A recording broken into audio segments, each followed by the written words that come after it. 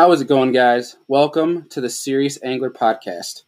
For those that are new to the show, the Serious Angler Podcast is created to highlight the many dedicated and passionate anglers in our fishing community today, to be able to provide them with an opportunity and a platform to share their story with the world. Thank you guys for listening, and if you're not already, head over to my YouTube channel called Egbert Outdoors and click that subscribe button. Thank you guys for listening, and enjoy today's episode.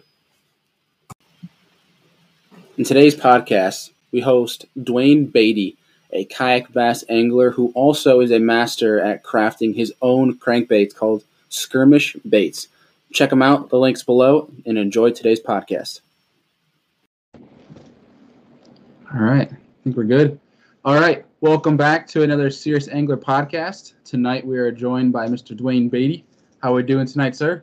I'm doing great. How are you, man? Good. It's good to have you on. We've had a lot of KBF, kayak bass fishing guys on here, but really, what we want to keep expanding. So who better than yourself to have on here?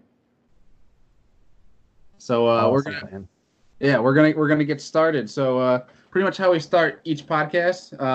Pretty much I want to know how you got into fishing, who got you into it, and the whole story. My mom used to take me when I was like a year and a half old. It was like probably when I first started going fishing. And I can remember all the way back to catching fish when I couldn't reel. And I would just walk backwards until the fish was out on the bank. So, I mean, I've been fishing all my life, literally. And as far as the kayak goes, it was October 2015 when I got in my first kayak. Oh, wow. So not really too long ago then. It's fairly recent. Been a pretty short career as far as the kayak goes, but it's absolutely the best thing I've done fishing wise since I started. I feel at home in the kayak more than anything I've ever done. I can tell by the signs behind you that you feel pretty comfortable where you're at. Yeah. I'm glad I have the other years of experience beforehand instead of just starting recently, because it all pays off, because fishing's fishing. But the kayak itself and the tournaments and everything, that just feels more at home than anything I've ever done in fishing wise. Yeah, that's awesome. I guess because you've been fishing practically your entire life. Has it always been bass, or have you kind of I've fished for other things, like if my parents were crappie fishing or something, I would do that. But I've been pretty focused on bass my whole life. Anytime there was bass to be caught where I was at, that's what I would be doing. That's awesome. So always kind of been drawn to, catching bass and looking for that. Yeah, I remember the first fish I caught on a topwater. I was throwing a Heddon tiny torpedo in the frog color. And I was just throwing it out and reeling it in. I wasn't, jerking and whatever, just reeling it straight in. And that was probably about one of the first bass I caught, and I remember it to this day. And it's pretty much been bass ever since then.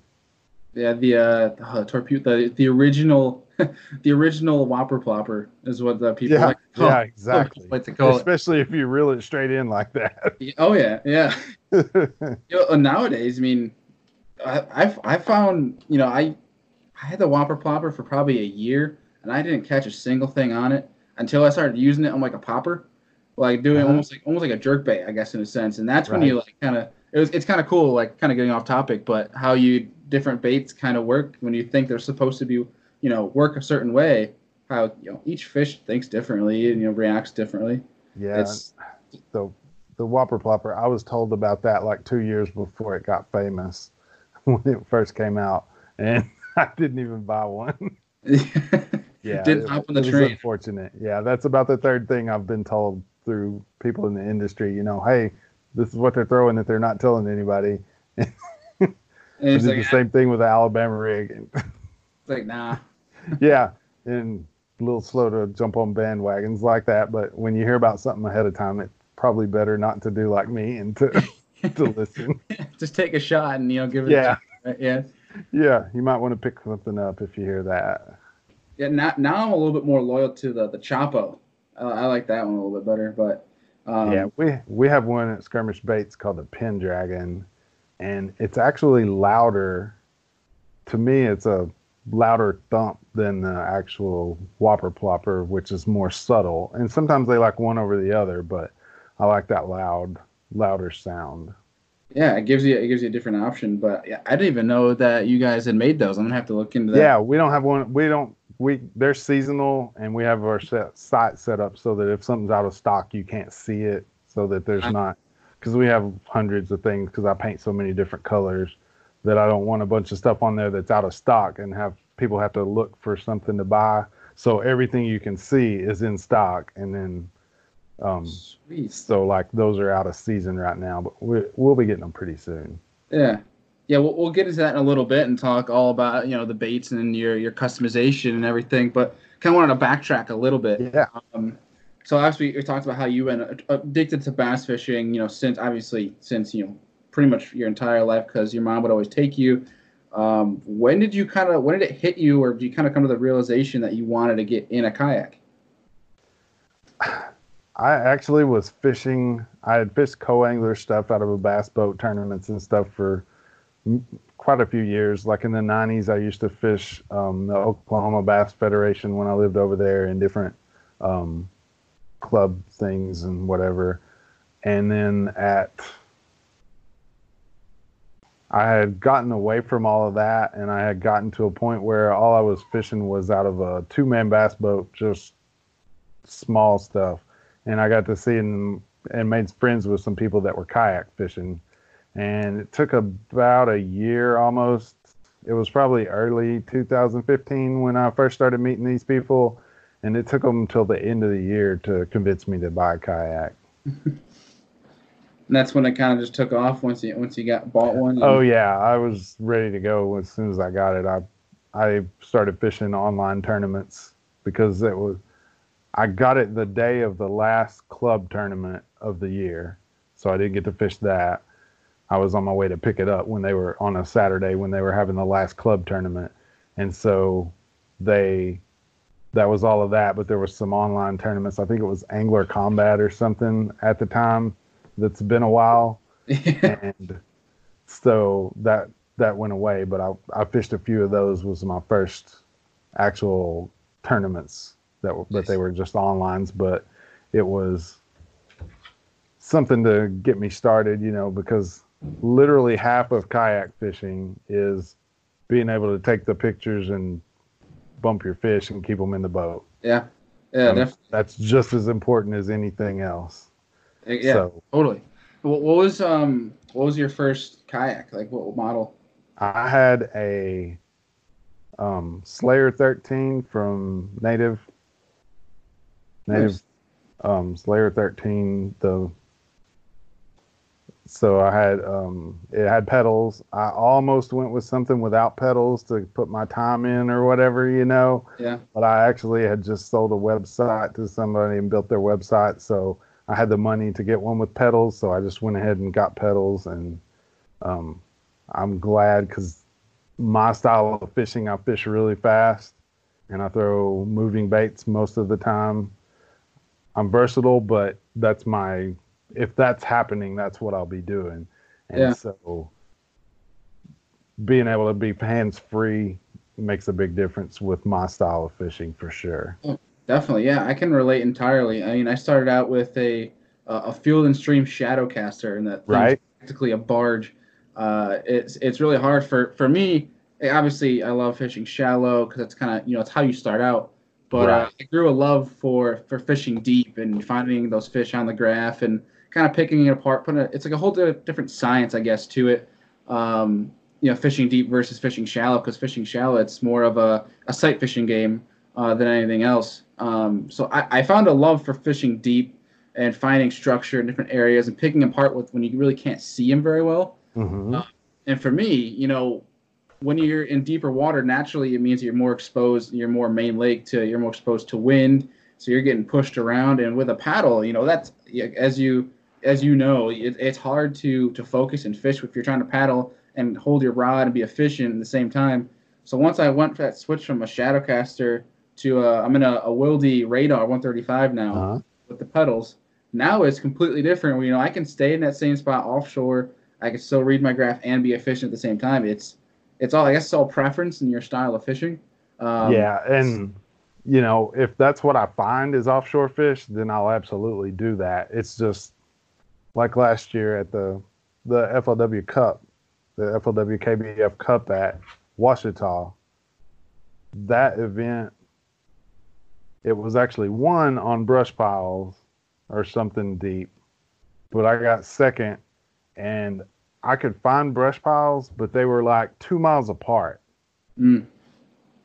And so when I would find one, it wasn't something that I could just run. It was just too far. Yeah. One wouldn't produce 5 good fish. Wasn't finding that quality. Yeah. And so what I wound up doing is just fishing topwater shallow all day, both days, and running as much water as I possibly could. I was going like 10 miles a day. Sheesh. Oh yeah. Moving. Do you not run that much? Do you not run that much water? I mean, I guess it depends on what I'm doing. I mean, I know sometimes when I find an area, I like to really pick it apart, like, completely. I notice, like, sometimes I find when I cover the most waters when I'm fishing with somebody else, and we're just gonna keep going along and finding different areas. But Yeah. I get so focused when I find an offshore area that I like hunker down and don't want to move because I feel like I'm gonna miss it. As soon as I Right. leave, something's gonna fire up. Yeah. So for me, I like to find 1 to 3 areas within like a couple miles and just pick them apart. And that's kind of how I do things. I'm obviously going to branch out, obviously start moving a lot more. But I guess it's just like if the fish are there and I'm on them, I'm not going to leave them. Yeah, and if I find fish offshore, I'll absolutely do it. And this new Hobie with the 360, oh, it is insane how you can set on a spot, and oh yeah, I mean, it's completely different than just having forward and backwards and whatever. I mean, I haven't even figured out all the uses for it, for what it's going to be doing. And you're in one now? Yeah, that's what I've got awesome. for 2020, and I've already got it. So, but yeah, it's Sweet. just insane. I had an idea of what I thought it would do before I got in one, but the things it actually does are more useful than what I thought it did. Does that make sense? You know what I'm saying? You can go you can pedal sideways, correct? Yeah, absolutely. That's ridiculous. Like you can hit a stretch of docks and stay at that. Yeah, what you can do around docks and things with getting a cast where you want is just insane. But just the worst thing in kayak fishing is when you get a quartering wind behind you that's just light, just a little light wind wants to turn your boat, and you can counter that with this like nothing I've ever been in. So yeah, it's amazing what you can do to line up your cast on offshore stuff. Have you been taking it out yet from 2020? I don't think I've been out since the first of the year, but I've been out. I got it in October, so I've been in it a little bit already. Nice. So what are you looking forward to coming up for 2020 in the 360?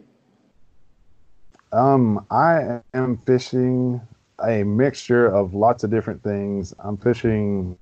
I think the first thing I'm going to fish will be the Hobie BOS on fork.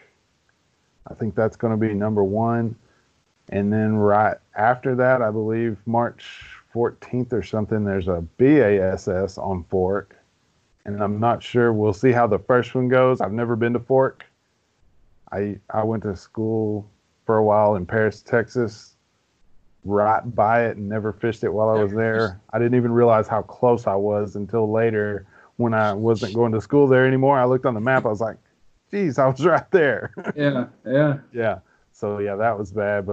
But yeah, I've never been there, but a lot of my really good finishes and wins have been in places I've never been, so I'm not really worried about that, but I'm going to let that one decide on the next one. And they redesignated our section instead of the southeast, which is nowhere near Arkansas. In KBF this year, our trail events are in Oklahoma, Arkansas, Texas, and Louisiana. So those are all within range. So I think there's at least 3 of those, and I may hit them all 4. It depends on how I'm doing within those.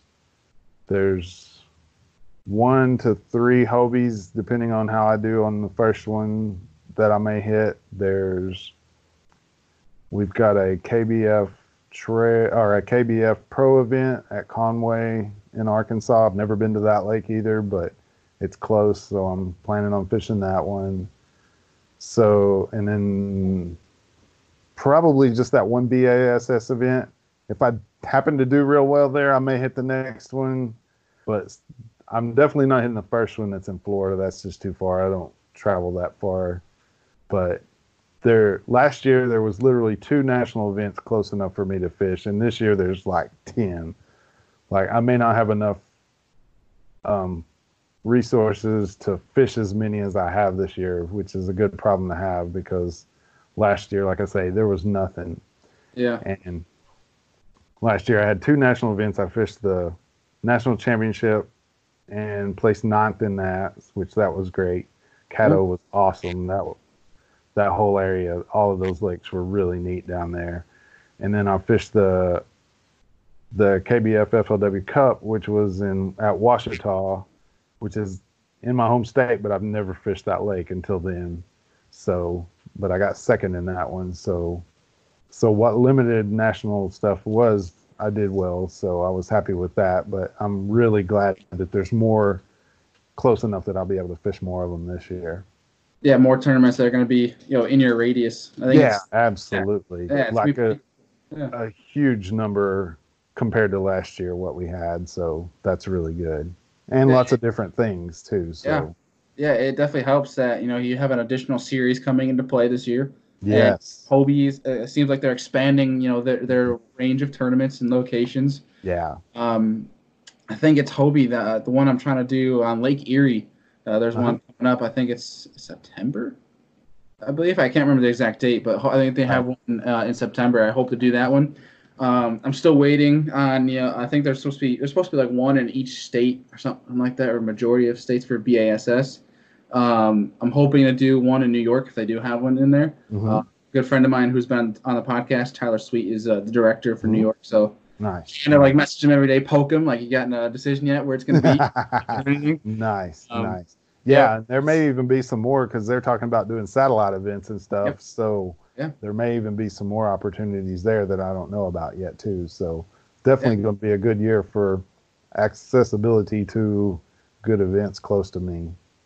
Yeah, it's going to be interesting to see, because I know KBF does a lot of the online stuff where it's you have like the month longs, and it reaches a lot more people, because there's not very many, like, obviously you have a lot of people who can reach a live event, but you're still missing out on a lot that can't reach that live event. Or we have a lot of weekend warriors and blue collar folks in kayak bass fishing, and that's kind of what we pride ourselves on, not having glamorous $80,000 boats.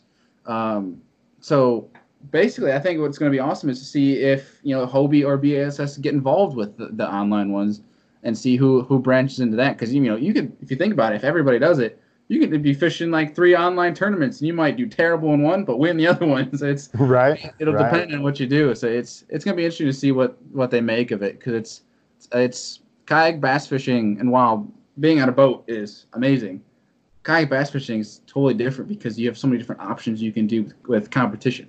Where like boaters, anybody, it's going to be hard to have like a month-long tournament online with boaters. I mean, it would just be interesting.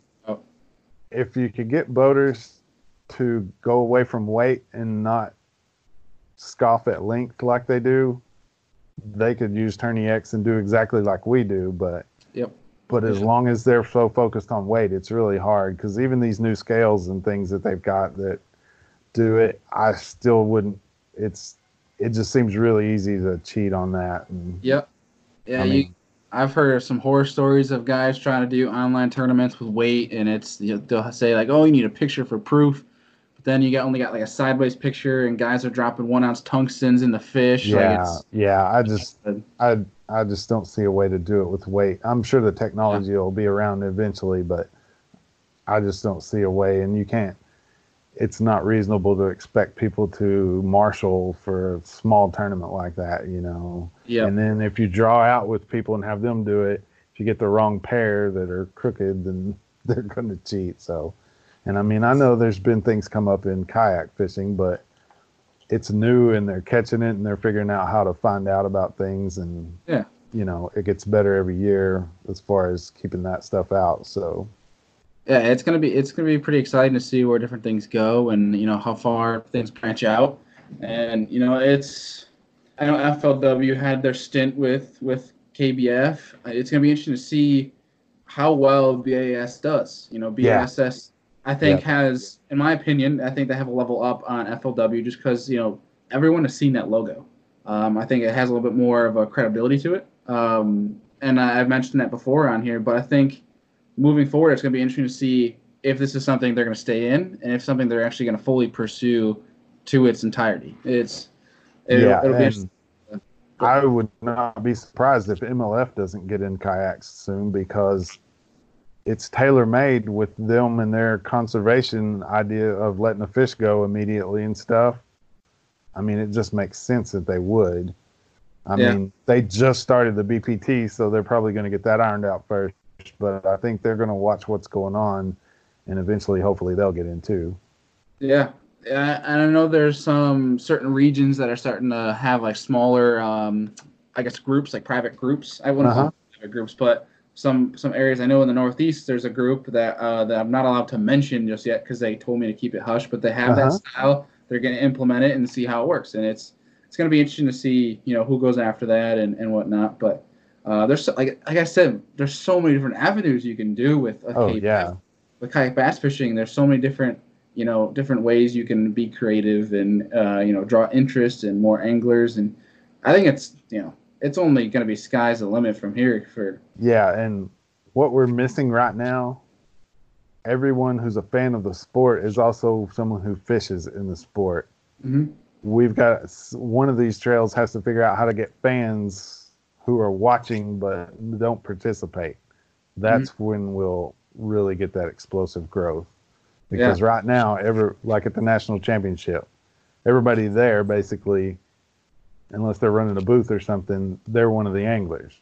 It's a huge deal. It's awesome, but we're not set up to attract fans of the sport or pull that kind of and that's if somebody can figure that out, then that'll be the dominant trail or whatever. Yeah, and that I mean, I'll be upfront and honest with you.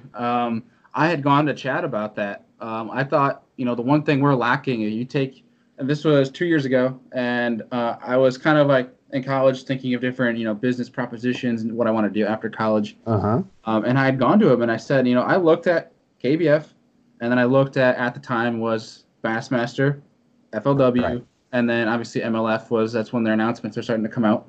And I said, one thing that we don't have that the rest of them do have is a live production, where some way for people to watch and see what exactly you do. Because from, like you said, we don't have, the fans watching. You don't, all they see is articles of these guys in a kayak holding a fish or on their feet with the board with inches. They don't see anything else. Yeah. All they see is a post recap of the winner of a national championship out in the water on a YouTube channel. So I was like, there's a thing now. You can have like these DSLR cameras that with a backpack, it's relatively inexpensive for what you'd think it would cost to produce a live stream, and you could follow around the anglers that are doing well on the scoreboards. You could easily find them. It'd be like almost like a live stream, like how Bassmaster has Bass Live. You could do something in that sort for people to come in and watch. Like I'm sure there's so many family members that don't fish or not into fishing that want to watch their husband, their son, cousin, whoever on the water. And that's if you involve families at a national championship, 400 anglers at least. That's a lot of people to watch. Yeah, and if you paired that with Tourney X and watching on there, and what happens a lot of tournaments, they turn Tourney X off at a certain point to build drama. But when it's only the anglers, there's not really any drama you're building. It's not. And that, to me, that's like if you're watching a basketball game and they shut it off, turned it off TV for the last 10 minutes or something. Yeah. That's just counterintuitive to me. If somebody's watching, you want them to watch completely through, not turn it off. It's because people just don't have that attention span. They're going to go do something else, and they're not going to be back for weigh-in That's just not how it's going to be. That's just not realistic. I Yeah. understand what they think they're doing, but I don't think human behavior does what they think I think they're wrong. I think it should be on the whole time, right up till the end. You know, you still have issues where if somebody has a bad fish, it's going to change the outcome or whatever. But unofficial standings, I believe, should be on right till the cutoff from fishing. Yeah, and I think what they do, I think their reasoning behind it is because I think they want to draw more anglers to the weigh-in, or not. I guess not the weigh-in, but the awards afterwards.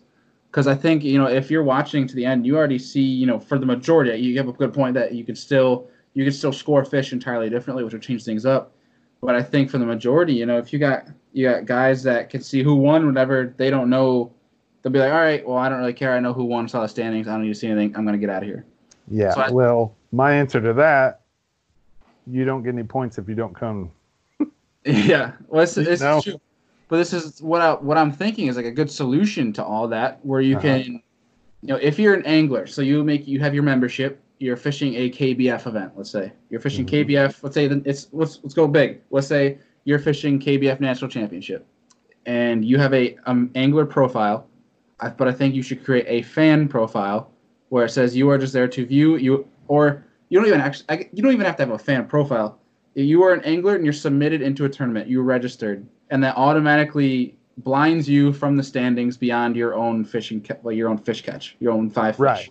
Right. That would be a perfect way to draw everyone to the actual event, so that you still have that drama, that suspense amongst anglers, which it's that competitive drive that we have. But in the same sense, you still have that live feed, almost like a bass track in a sense, for the fans watching. I think that would be a perfect mix. Right. As long as there was some way where you couldn't log on to someone else's thing and look or whatever. True. And then, I mean, it'd just be technology figuring it out, which if they did, then yeah, that's fine. I would. Yeah. I don't care. I don't look at the standings most of the time myself anyway, hardly at all. Like when I put fish in, I may look, but if I don't catch a fish, I'll go, if I've already got 5 and don't catch another one, I won't look until it's over. And I heard people say, those who see that they're doing poorly don't fish as well or whatever, but I don't know why you would want to. I mean, if you're mentally not prepared to be fishing a tournament and that crushes you, then why do we want to? That doesn't seem like the people that we want to. Yeah. I see what you're saying. Placate or whatever, Yeah. So I don't know. I mean, I understand, but I just think it's not, as far as fans or your family or whatever watching. I think you hold their interest more if they can at least watch all the way through. Yeah, no, I entirely agree. And like you say, if you had a live aspect of showing fishing while you were doing it, in the corner or something, that would really be good. Yeah. Yeah, I mean, like you said too, like you submit and then you don't really look at it. I'm the same way because I am that mental person where it's like, okay, they're catching more fish or bigger fish than I am. I need to make moves. This is not working enough. I as soon as that time starts where it's first cast, I don't touch that app unless I'm submitting or calling a fish. Right. That is it. I won't look at it until maybe a week later to look back on the different standings. Right. That is it. But like it makes you think though. Like if you had that system that I kind of told you about, and there's like, oh, well, you might have people texting in that are friends or log into somebody else's account to look. It makes you almost kind of wonder, like with Bass Track, those Bassmaster guys don't know the weights. So I wonder if people like text some of the anglers, be like, hey, so and so is on a pattern and they got weights coming in, The only thing that they have that it's about it being a certain level. If you place in a certain deal, they give you a lie detector test. And I like the national championship. Like I had to take one this year at the national championship, so. Oh, really? At a big enough one in kayak fishing, they do it. But in the smaller ones, that's just not reasonable. Yeah. But the smaller it is, the less that it would matter to an extent, Yeah. I mean, I don't care if people know what I'm catching on Tourney X all day. Personally, that's fine. Yeah. I just feel like it should be out there, and that's part of it. And I don't even care if they were to watch the live fishing part personally, because I feel like I'm doing things my way. The hardest fish to catch are somebody else's fish. Mm-hmm. That's just what it is. So, Definitely. I mean, if it would attract fans and get us to where we need to go, I'm all with transparency on showing whatever they want to show to make something that people would want to watch. Yeah, definitely. It's when you had the lie detector test, what did they do? Like sit you down and say, "Is this your name? Like, are you actually Dwayne Beatty? Is this actually you?" Like, what did they do? Just a bunch of random questions to start, to get the baseline, I'm assuming, and then they ask you the same questions in different ways over and over and stuff, and just trying to trip you up or whatever. But yeah, if you didn't do anything wrong, it's all fine. Yeah. I was always like worried, like I don't know how those things work. So like I always think about like if you had a lie detector test, but like it's like obviously your brain waves, right? So if they ask you like, did you cheat? And you obviously you didn't, but you're like, what if I did? Like, well, what happened? Exactly. Like, would that trigger it? But yeah, I was nervous just from never having done one, obviously. Yeah. But yeah, it was fine. So That's so funny. But yeah, it works apparently. Oh my gosh, it's just funny to think about. Like people like, I wonder how many people like accuse others of cheating and like saying, oh, they need a lie detector test or something like that. I've had that happen where I won a NYKBF tournament on Cayuga and I won it in the first half an hour because I had 19, 19, 19 and there's only 3 fish.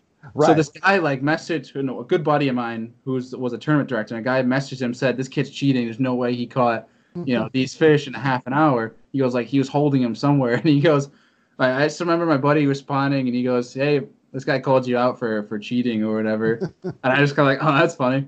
And he goes, yeah, I told him you can just watch on your YouTube video later. It was, right, absolutely. It was funny. It's people kind of like obviously big money's at stake. People want to do what they can, but kayak bass fishing in general, or even fishing in general, is supposed to be like a relaxing time. And I know it's a lot of guys' job, but it goes back to the basics where you're not stuck in a desk and an igloo, and you're not grinding on a computer. You're out on the lake. Take it easy a little bit there, bud. Yeah, absolutely. I mean, I'm very serious once tournament time starts. Oh yeah, but I'm that guy. A lot of times I don't get any sleep before an event because I'm up getting my stuff ready or whatever. I mean, I may not even look at a map other than to find the ramps.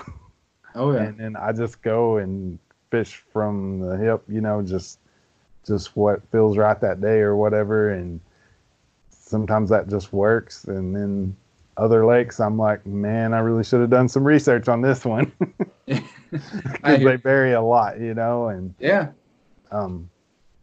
But yeah, it's just one of those deals where certain parts of it I'm like super serious about, and then like leading up to it, I'm not. Like right up until that minute, I'm not serious at all, and then as soon as it's time to go, then we're serious. Oh yeah. It's like a mix. It's like a happy mix for me, where it's like I love competition. That's why I do tournaments. So I'm very like, I want to be efficient. I want to be competitive. That's my main goal. But at the same time, like at the end of the day, if I'm on good fish and I know a buddy isn't, I am more than willing to, share pattern, tell him, hey, just take this spot. I'll go find something else. Like right. Kind of thing. But dude, I totally hear you. It's like you're competitive but so relaxed at the same time. Like when I fished that Cayuga tournament, I slept out of my truck and practiced the 3 days prior when there was 25 mile per hour winds, and I was like sleeping in my truck because I didn't want to go out on the lake because it's so windy. Then when you get out there, it's grind time. Like you got to learn. It's me. I spent so much time. Like the night before, I had studied maps probably 2 weeks prior every single night for like 2 hours, like way more than you should have to. Right. And that night before, I was up probably till 4 a.m. when I had to be up at 5, and I'm sitting there looking at my avionics on my phone. Like, which decision do I make? No. Yeah. That's still one of the things. I mean, I know it's kind of cliquish. There's certain people that help certain people, not everybody sometimes, but there's still so much more camaraderie and helping each other and stuff in kayak fishing than anything else I've ever done. I've fished bass tournaments where no one says a word to you in the weigh-in line. You go across the stage and weigh your fish, and no one says a word other than the MC of the event or whatever. And, you know, you go back to your truck and load, and nobody, like, you can go through a whole thing and nobody will say a word to you. And you just don't see that in kayak fishing. Oh, I couldn't do that. I talk to everybody. I talk way too much. Hence why I started this podcast thing. One of my reasons was I like to talk. So yeah, and let me predicate that. That is when you have a bad day and you're not in the mood to talk. Yeah, true. You know. But even in kayak fishing, if you have a bad day, people are still going to talk to you. Yeah. You know, and I mean, it's just a different atmosphere. I can't explain it, but just the whole thing is just completely different. Yeah, and it's coming from both sides a lot. And there's a lot of people. I know a lot of guys that fished bass boat stuff first and came over, and almost everybody's the same way. They're like, man, this is just such a different atmosphere. Yeah. I had on, I think it was 2 weeks ago, I had Mike Elsey on, who was 19 national champion, and he was describing to me how he started out fishing Bassmaster Opens. And, you know, he didn't change because he heard of the kayak fishing. He changed because obviously life happens. And he happened to get into kayaking, and he goes, dude, wait, we can be friendly with these tournaments? Like, it's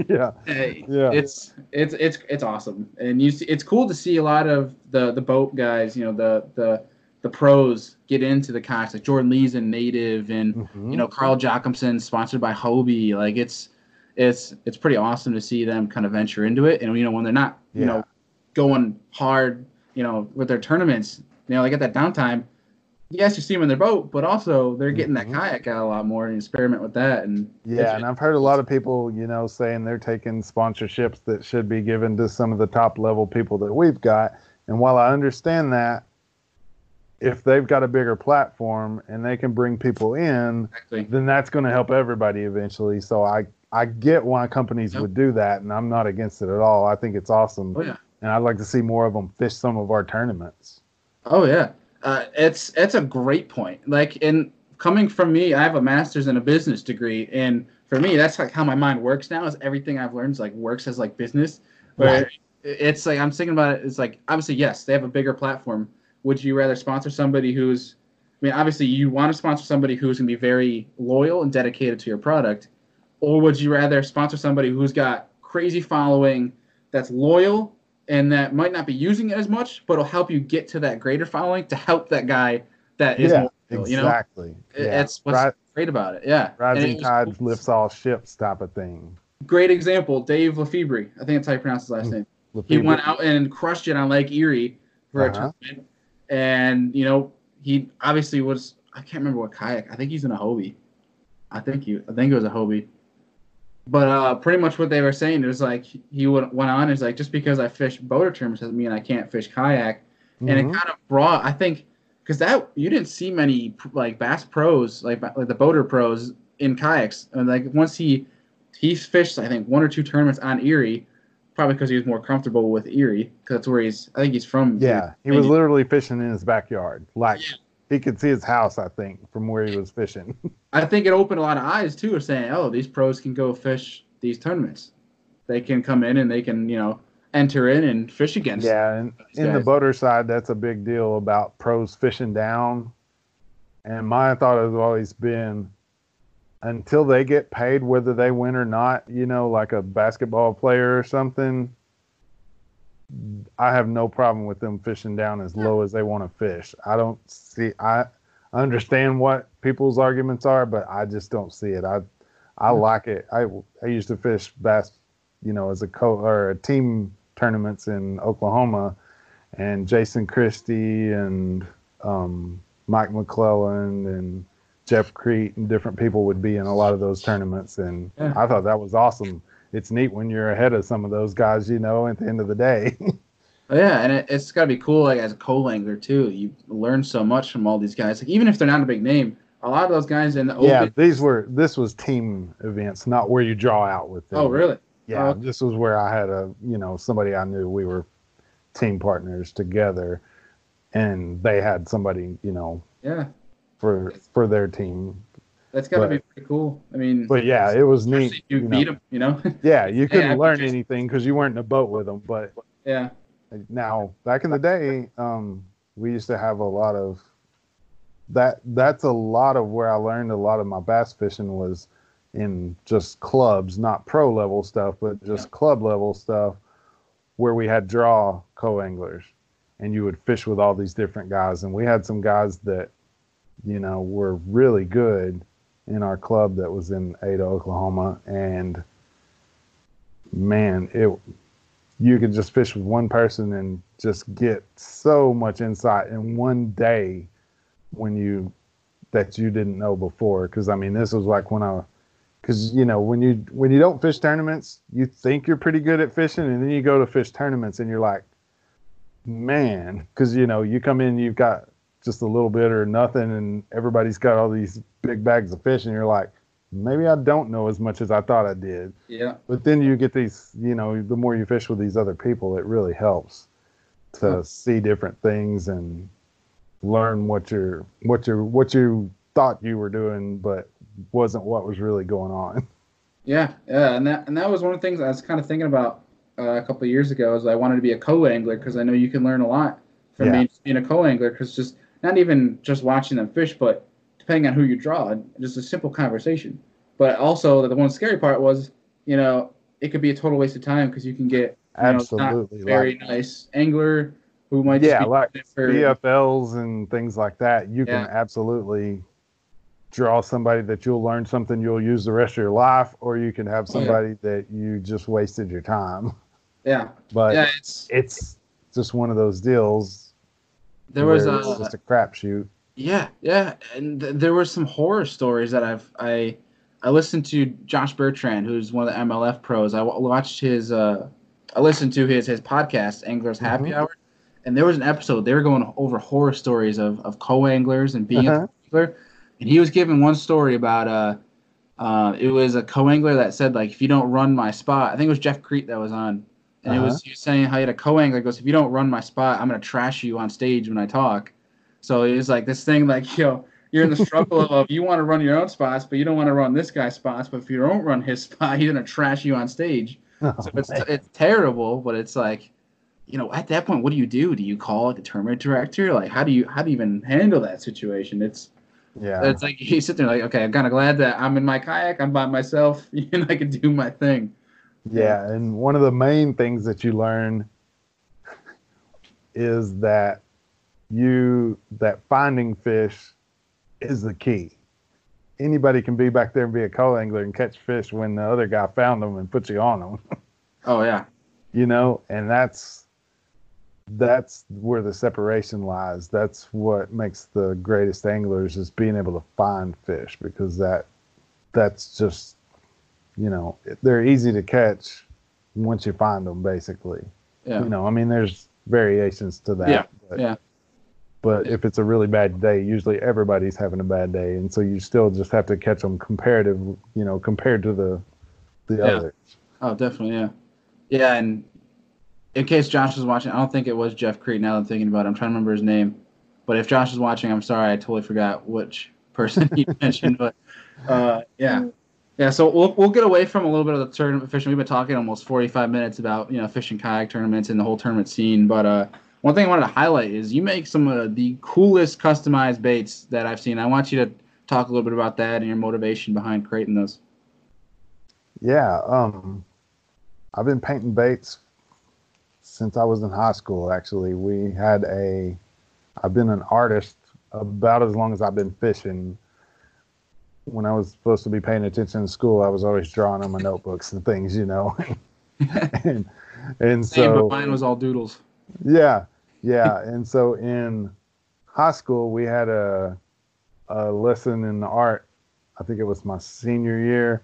We had an art lesson where we learned to use the airbrush a little bit, and I immediately was like, I've got to go home and get one of these so I can paint lures. Yeah. I mean, it was just cut and dried. And I'm 46 now, so I mean that's been a while. And so um at first, one of the biggest things about painting lures is to figure out a reasonable clear coat and things so that they're durable. Because I could paint pretty good back in the day, but I hadn't figured out what to clear them with. And it was probably 2004 or 5 when I first sold a bait, other than maybe to friends or something. And we started selling them on eBay, and I'd figured out an epoxy clear coat to use at the time. Not what I use now, but you know, it's reasonable. It's okay. And so we started selling some stuff on eBay, and I was starting to get pretty good by then because I'd been doing it quite a few years already, just mostly for myself or whatever. We basically started a gold rush by doing that because we were selling baits on there for $100 and $200, just repainted Lucky Crafts and things. What? Yeah. Oh, it was stupid for a while. Sheesh. And so once there was me and another guy, John Pryor, he was another one, and I believe it was Tater Hog that still does baits. I can't think of his name, Jeff McBee or something. Anyway, it was like us three were just dominating that back then, and it literally started a gold rush. Like everybody paints baits now. There's so many. And now I use a spray clear. I can't talk about what it is, but it's the same thing that's on 316 swim baits. He basically told me what he had, made me sign an NDA, so I can't say what it is, but it's awesome, and it does a great job of making a bait that's not just pretty but durable, you know. And so I use those and everything, and I mean, I've just been doing it for so long, and a lot of these people that do this are they're either fishermen and not artists, or they're artists and not fishermen. And I've done both as long as I can remember, and it's not just about making a pretty bait. A lot of it has to do with contrast and the way you make different things and things that trigger fish to actually bite. So, you know, as an artist, I could actually make them more realistic, but I don't know how many people have fished a lot of, you know, over the years. They've had photorealistic baits, like Man's Bait Company did some back in the 80s or early 90s. And I've just never gotten bit on those because they don't have the contrast and different things that they need to actually get bit. And there's a certain level of realism that you can put in there, but you always have to have certain elements that people just don't realize. I mean, there's reasons things like chartreuse with a black back or fire tiger or things that don't look like they should get bit do. And it's just things that just from years and years of fishing and art both together that come together to make things that actually get bit. Yeah. And that's got to be pretty cool because, like, when you go off to a tournament, you know you're going to need a certain pattern. And if you're a crankbait guy, you know, you can just go to your shop and whip up some things that you think you're going to use. Or if you find that one thing is going to work a little bit better than another or needs like additional change, right, you can just kind of do that yourself. Yeah. And, like, I've literally decided something was going to work, and I painted something the night before and then had it ready to go. That's pretty sweet. You know, like one of those nights where I don't sleep, and I clear coat them and then take them out and put hooks on them and put them in the boat and ready to go. But as many colors and patterns as we do, I personally still keep it pretty simple. I mean, I use my stuff, but like in crawdads, I use a green, a brown, and a red. Now, I may have 2 or 3 in each one of those, but on any given day, within the crawdad family they're going to be green, brown, or red, and that's what the bass are going to eat. So, you know, I usually have variations of those things, and then, you know, shad or whatever, and then a few little specialty things like yellow perch or different things if I'm going to some crazy place that has something weird. And then I paint things for, like, California and Florida have a lot of the golden shiners. So I paint that because you don't see too many name brand baits that do things like that. And let's see, they most do herring now, since there's been so many pro tournaments that have herring. But a lot of them don't do them right. Their back is supposed to be green. A blueback herring has a green back. Just fact, just science. They have blue on the shoulders, but the actual black is green. And a lot of the factory colors just don't really look like a blueback herring. We don't have those, but I've had people that live in areas that do catch them for me and send me pictures and stuff, to figure out all these colors and things. But I keep it pretty simple, but I still want something that the fish haven't seen. So I like to use my colors, but they're still kind of basic colors. Like they're advanced versions, more detailed, of the same simple things, that you would, get in a factory bait. Well, it's got to be pretty sweet to catch one on something you created, though. It's awesome. Like, I have a color called Cricket Shad that is based on a really old color, but it's like a newer version of it. And it's almost like a Tennessee shad with silver where the gold would be. And it's green behind it instead of black. And then it's got a few little things added to it. But I caught a smallmouth that was 6 pounds, 3.5 ounces on that. Dang. And on one of my square bills. So yeah, when something like that happens, it is definitely really cool. I mean, when you first start, every fish you catch, it's awesome. You're like, oh man, I painted that, and it never really goes away. But when you really catch one, that's really big or something, that's always a big bonus when it's on something you did. Oh yeah. Yeah, especially a 6'3" smallmouth of anything too.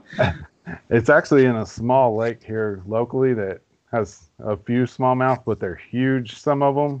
Yeah. And I actually caught that fish twice. I caught him on a Megabass jerkbait that I had painted in my Beatty shad pattern like 2.5 years before that. And I got to comparing the pictures, and it was the same one. I was like, wow, that is awesome. He was 6 pounds and 1 ounce the first time I caught him. And then like 2.5 years later, he'd gained like 2.5 ounces or whatever. 2.5 ounces for that long? Yeah, I'm assuming it's about topped out. It's about as big as it's going to get. Sheesh. Yeah. That's nuts. Yeah. I saw a post, I think it was this morning. Yeah, it wasn't yesterday. It was this morning. There's a guy caught an 8'3" smallmouth. Like, that's... Oh, wow. What? Yeah. It was 23 inches. Now, six something, I don't know how big that is up there, but down here, that's only a pound off the state record. What, a 6? Yeah, like 6 pound, 3.5 ounces. I think 7.4 is our state record. So 7.4. So yeah, his post said like it broke the state record in like 32 states, something like that. Yeah. That was up here. It's like we don't have any that big. Yeah, I think it's like 8'11" up here. See, that's just that in New York. Yeah, well, we also have Erie and Ontario. Oh yeah, absolutely. New York, If you catch one over about 4 pounds here, that's pretty big. Dang. Yeah. See, we have an abundance of those here, especially. Right. I live in Rochester, New York, which is it's the heart of the Finger Lakes. Mm-hmm. So it's like even the Finger Lakes, you get a surplus of 4 or 5 pound smallmouth. In that school, you're gonna have the 6s. Right. Like my buddy was catching dirty 30s in the Finger Lakes of smallmouth this fall. It's crazy. We're probably a lot more likely to catch a 10-pound bass than a 6-pound smallmouth here. Sheesh, you're pretty proud of that then. Yeah. I actually caught a 10-pound bass at the national championship at Caddo. That was pretty cool. There's a time to catch it. Yeah. It's only the second one I've ever caught in my life that was over 10 pounds. So only the second one, and I've yet to break 6'2". Well, but you can go catch a 6'2" smallmouth almost any time. So it's kind of a trade-off for living up north, I guess. Yeah. A 6.5, like 7 pound smallmouth is like a 10 pounder up here. So it's cool. But so we're gonna transition a little bit into a couple of questions I have to kind of wrap things up. But before we do, first and foremost, how can people get a hold of you for social media, and can they order any of your baits? All right. The baits are on skirmishbaits.com. Skirmish as in a fight, like a battle. Yep. SKIRMISH. Yep. Whatever the link is, we will link it down in the description. Okay, yeah. Skirmishbaits.com is where the baits are all located. You can find me under my name, Dwayne Beatty, on Facebook, Dwayne Beatty Kayak Fishing, or my personal account. Dwayne is spelled funny. It's Dwain. And then like on Instagram, it's Dwayne Beatty. And instead of being Batey, I made it B, the number 8 and an E for short. So that one's kind of but yeah, like if you can put them on there, that'll be a lot easier for people. Cool. Yeah. They'll all be linked in the description. Yeah. I didn't realize that the 8 was there until a couple of days ago when we were making sure that today was still a go. And I saw, I'm like, oh, that makes sense. That yeah. Actually, one of my cousins, I saw one of my cousins had that in her Instagram thing, and I was like, man, that's neat. I'm stealing that. I'm taking it. Yep. Yeah. I'm like, we have the same last name. I like that. I'm going to do that. That's funny. Yeah. So what, is there any pro staff or anything you want to shout out as well? Yeah. I'm on the Hobie team, obviously. So I really am really proud to be in that Hobie 360 this year. I can't wait to see how that's going to go down. I get that from my local shop, which is OMTC, Ozark Mountain Trading Company. We're about to start our season of shows and stuff. I've got a show this Saturday. I'll be in Missouri and Springfield. I would give you more dates or more. It's Saturday and Sunday. I'll be there Saturday. I'm not even sure. I haven't even looked at yet where it's at. I should have had that ready. But right. I'm still on the catch team where it wasn't just last year, we had at the national championship, we had the Challenge Cup. I got picked for the catch team for that, but I'm also on the catch team, and we're doing that again this year. Uh-huh. So we'll have the Challenge Cup team, and then we've been filming. We've got a YouTube channel, Catch Outdoors. We got some really awesome stuff. We've got a full-time videographer who is following us around.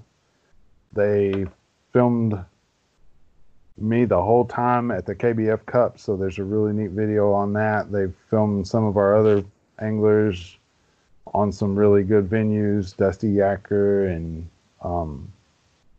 let's see, I think we have one with we have our national championship one. They missed me catching the 10-pounder. They were following Jamie Broad because it's his home water, which that makes absolute perfect sense to me. Yeah. But I caught him on day one before anybody knew I was going to do so well. I had caught like 5 fish in practice there, so I didn't know. Yeah. So anyway, the Catch Outdoors, and then obviously the catch boards on the Catch Products Inc. Skirmish Baits, like we said, you can find it on the website, and we're on Facebook. And then also my newest sponsor would be TaylorMans. Okay. Well, actually, I've got 2 new sponsors for the year.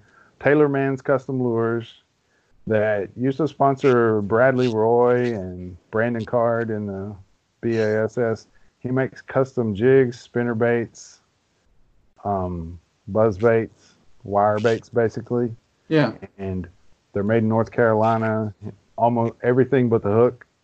And I guess the skirt tabs are made in the USA. He uses absolute highest quality stuff. Yeah. And wire ties the skirts on and everything. And we're going to design, the FLW Cup. I was throwing a little buzz bait, like an 1/8 ounce little buzz bait. Well, there's not one that's exactly what I want. So we're about to design one, and then we're going to get that put out. And we're also going to make a small jig. He doesn't have I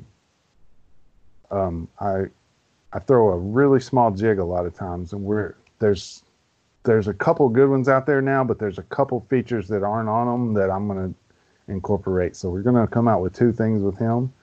And awesome. Then my other new sponsor, and that's TaylorMans Custom Lures, and it's tmclures.com. And then my other new one is Dakota Lithium.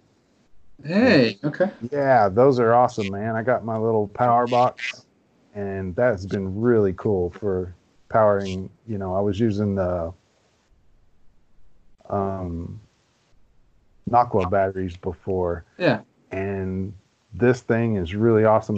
charges in so much faster than the Noctua did. It used to take, a lot of times when you'd get through at the end of the day and you'd plug your Noctua in to charge it overnight for the next morning at a tournament, it wouldn't be done quite yet. This one, in just a short time, these are charging up. So I've really, really been happy with those since I switched over and got those. That's awesome. Well, congratulations. Thanks. It's pretty exciting for 2020. Good team behind you. Absolutely, yeah. The thing with Catch filming a lot of stuff, that's one of the really big deals, and we're going to continue to do that. So, and they filmed several things last year, and I think we've got 4 or 5 out, and they're doing some stuff on Midwest Outdoors on TV up there. I don't know exactly where all that covers, but they've been filming stuff for that, and that's been really neat too. That's awesome. Well, congrats again. Thanks. Yeah, so we'll move forward into these last couple questions here before we wrap up. There's 2 questions. 2 questions that are pretty fun to ask because every person's answer is different. Right. So we'll start off the first one, and it is, if you could invite any 3 people, past or present, to dinner to pick their brains, who would they be? Could be absolutely anybody. Doesn't have to be fishing. Right. For the fishing side, number 1, I'd probably pick Gerald Swindle. Okay. I'm a big fan of his. I know him. I paint for him and stuff, but we've never got to fish together or sit down, for an extended period and talk.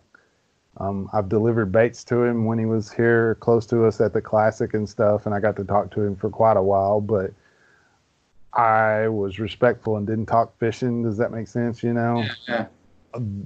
I find that those pros don't like to talk fishing, or that's what everybody does. So I try not to do that. I try to talk about regular things when I meet a pro most of the time. Yeah. But if I would like to do that. Let's see. Business side, Gary Vaynerchuk would be really awesome. That's a good one. I'd like to talk to him, of course. Yeah. And let's see, from history, Albert Einstein. I don't know. So, something off the wall there. I like that. Yeah, I think I had Ronnie Moore on here from Bassmaster, and he mentioned Gary Vee as well. Nice. That's a good one. I'm going to have to start listening more to... Yeah. He's got some good stuff. Yeah. Lots of insight. I like that. Cool. So we'll wrap up with this last question here. This is just a good one. I think ends on a high note. And it's just it's plain and simple. First thing that comes to your mind is, your favorite fishing memory. Man, especially because it's so recent, it's got to be that 10-pounder at Caddo. I was throwing a chatterbait, a jackhammer, and I had just bought it that night before because I had chatterbaits and I had jackhammers with me, but I catch a lot on black and blue or different variations of white here, and I needed a green and red one or whatever. And so I went and paid $22 for one at Bass Pro Shops the night before. Sheesh. Yeah. But, I caught a 10-pounder on it, so I'm not going to complain. But yeah, I slow rolled that thing next to a cypress tree that was near the main channel out by itself and just rolled up on it, and I got it.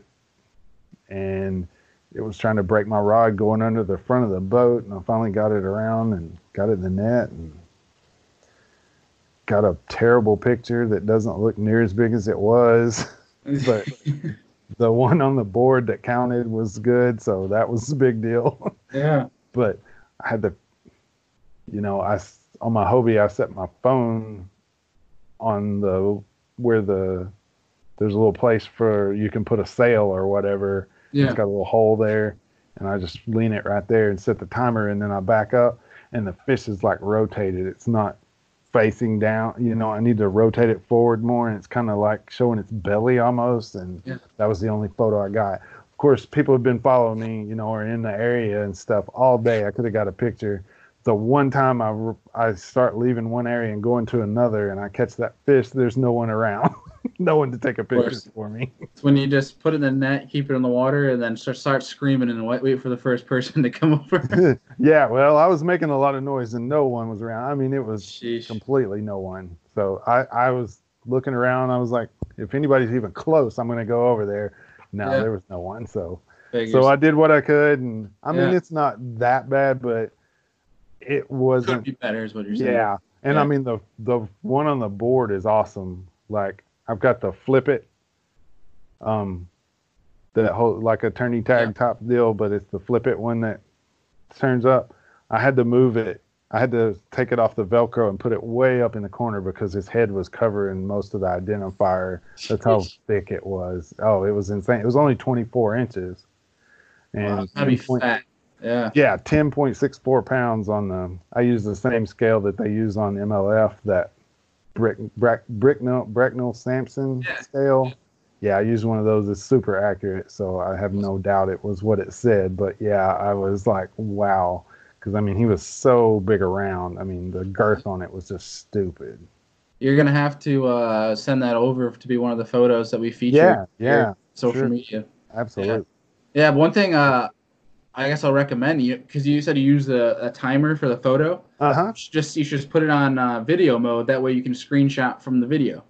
That's what I do with all of my tournaments. I don't take photos. I take a video. I start the video. That way it started. I don't have to mess around with taking the picture from up here. I just take a video. I hold the fish or whatnot, put the video over it, make sure it's on, and then take it back. I take a screenshot of the video. Nice. Yeah. But you don't have any blurry photos or anything like that. A long time ago, I used to do some of that with a GoPro, but it was like probably a Hero 3, and the screenshots weren't very good. But I'm sure by now that that's not the case, and that even the phone screenshots are probably great. So that's a good idea. Yeah, that's what's worked out. I mean, you don't miss it, so it's the photo, you take one or two, they both might be bad. Where the video, at some point, you're gonna have that full thing in the picture. Yeah, absolutely. That's awesome. Yeah, definitely. Yeah. Well, sweet. Dwayne, it's been a pleasure to have you on tonight. I mean, it's been the longest episode in a while, in a few weeks. So it's a pleasure to have you on. Pick your brain, hear your story. And I'm pretty excited to see what you're gonna do in 2020, man. I hope it brings you a lot of success, and I'm jealous to see you out on that 360. I know for me, trying to do a full circle of my radar, it takes me about 5 minutes to get going back in where I wanted to. So. Oh no! Well, I'm glad to have been here, and I appreciate you having me on. Yeah, of course. Yeah, down the road after we've been through a few tournaments, we'll have to get you back on here for a recap and see how things are going. Absolutely, I'd love to. Awesome. Well, you have a good night, and we'll keep in touch. All right, you too. Thanks. Sounds good. Hey guys, I just want to say thank you for listening to my podcast in its entirety. With that being said, if you'd like to support the Serious Angler podcast, please head to my page and click support. Any amount really helps me be able to create content for you guys, and also helps me, pay the bills, which gives me more time to make podcasts for you guys. Thank you guys again for listening to the Serious Angler podcast, and we'll see you guys next time. Well, that was an awesome show. Hope you guys enjoyed it. If you can and your app allows it, please leave us a rating and review. It really helps us get seen more, which allows us to access more time and more variables to be able to bring to the show to make it better for you guys. So hope you enjoyed it. And if you did and you liked some of the things we talked about in this episode and want to check out our show partners, all of that is in every single show description. You can click down there. It's got all of our discount codes, all of our links to our show partners, where you guys can go and support the people that support this show and help us make this show happen. And of course, this show does not happen without you guys. You guys know we appreciate you. You're the Serious Angler fam. You're the reason we're here. Appreciate y'all, and we'll see y'all on the next one.